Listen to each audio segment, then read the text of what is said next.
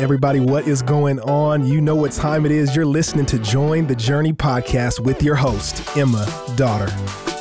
Thanks for joining. I am in the podcast studio with one of our Watermark students, and maybe I should say former Watermark students, because at the time of recording this, she has literally one day of high school left, and I am here with Paige Dzina.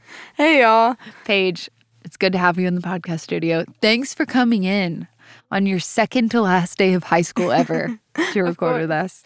Tell everybody where you're going to college. I'm going to Baylor. She's going to Baylor. She's going to be a Baylor Bear. I'm not a Baylor Bear, but my little sister is at Baylor right now. So good choice. Paige, why don't you share? Well, actually, first, why are you here? We have high schoolers on because what happens on Wednesday nights? Shoreline happens on Wednesday. Shoreline happens. Small group happens. What is one prayer request you'd give the adults and other high schoolers listening for your generation? I would say just that we continue to chase after the Lord and can spread it to everyone around us. I love that, especially as this class of graduating seniors goes off to college and beyond. Paige, how did you come to know the Lord? And then fast forward, what's going on in your world today? I came to know the Lord when I was really little because I've grown up in a Christian home. But I don't think I really understood what it meant to be a follower of him until like 6th grade when small groups started. And I had leaders pouring into me and showing me what it looked like to have a quiet time.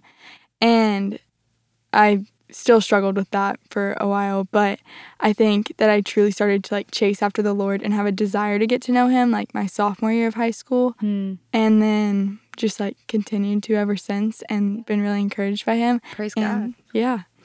And now I'm going to Baylor next year, finishing up senior year, about to graduate, and yeah. You played golf and volleyball. Are you doing either in college?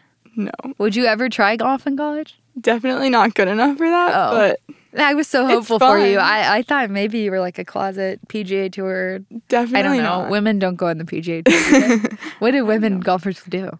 Honestly, I have no idea. Okay, so you're not that into golf.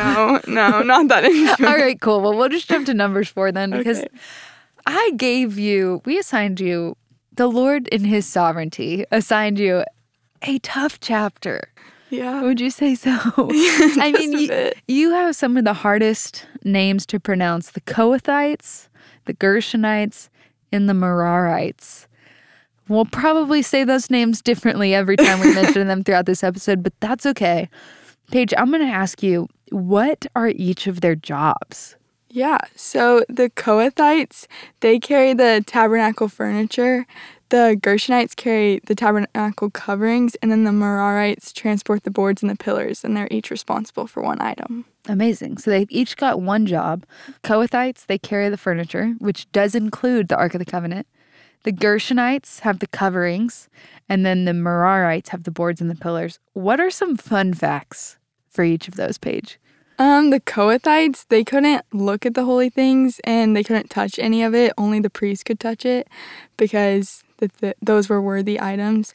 And then the Merarites, no one can worship or anything until they finish their jobs, so they have to. That's an important job. They're like building the tabernacle with those boards and pillars. It is important. It's pretty critical. Sweet. As you studied this chapter, I know you consulted some commentaries. You dove in. Give me an interesting takeaway, something you learned as you studied. Something I learned was that in Numbers 3, the order that the 3 tribes are presented in is the Gershonites, then the Kohathites, then the Merarites. And then in Numbers 4, the order changes. And so it's then the Kohathites, the Gershonites, and then the Merarites. I learned that God just doesn't have favorites, and he elevates the unexpected. And like the Kohathites and the Gershonites, he sees them as equals and he loves them the same. And he doesn't prefer one over the other. That's so good. Paige, have there ever been times in your life where favoritism has been challenging? Maybe at school, on a sports team with friends? Yes, for sure. I would say sports teams probably specifically. Like that's the main one I can think of. Yeah. But How does your heart react in those moments? I think it very quickly can turn to bitterness and just kind of annoyed that I'm not a favorite if I'm not a favorite. Yeah. But also recognizing that like it's okay not to be a favorite.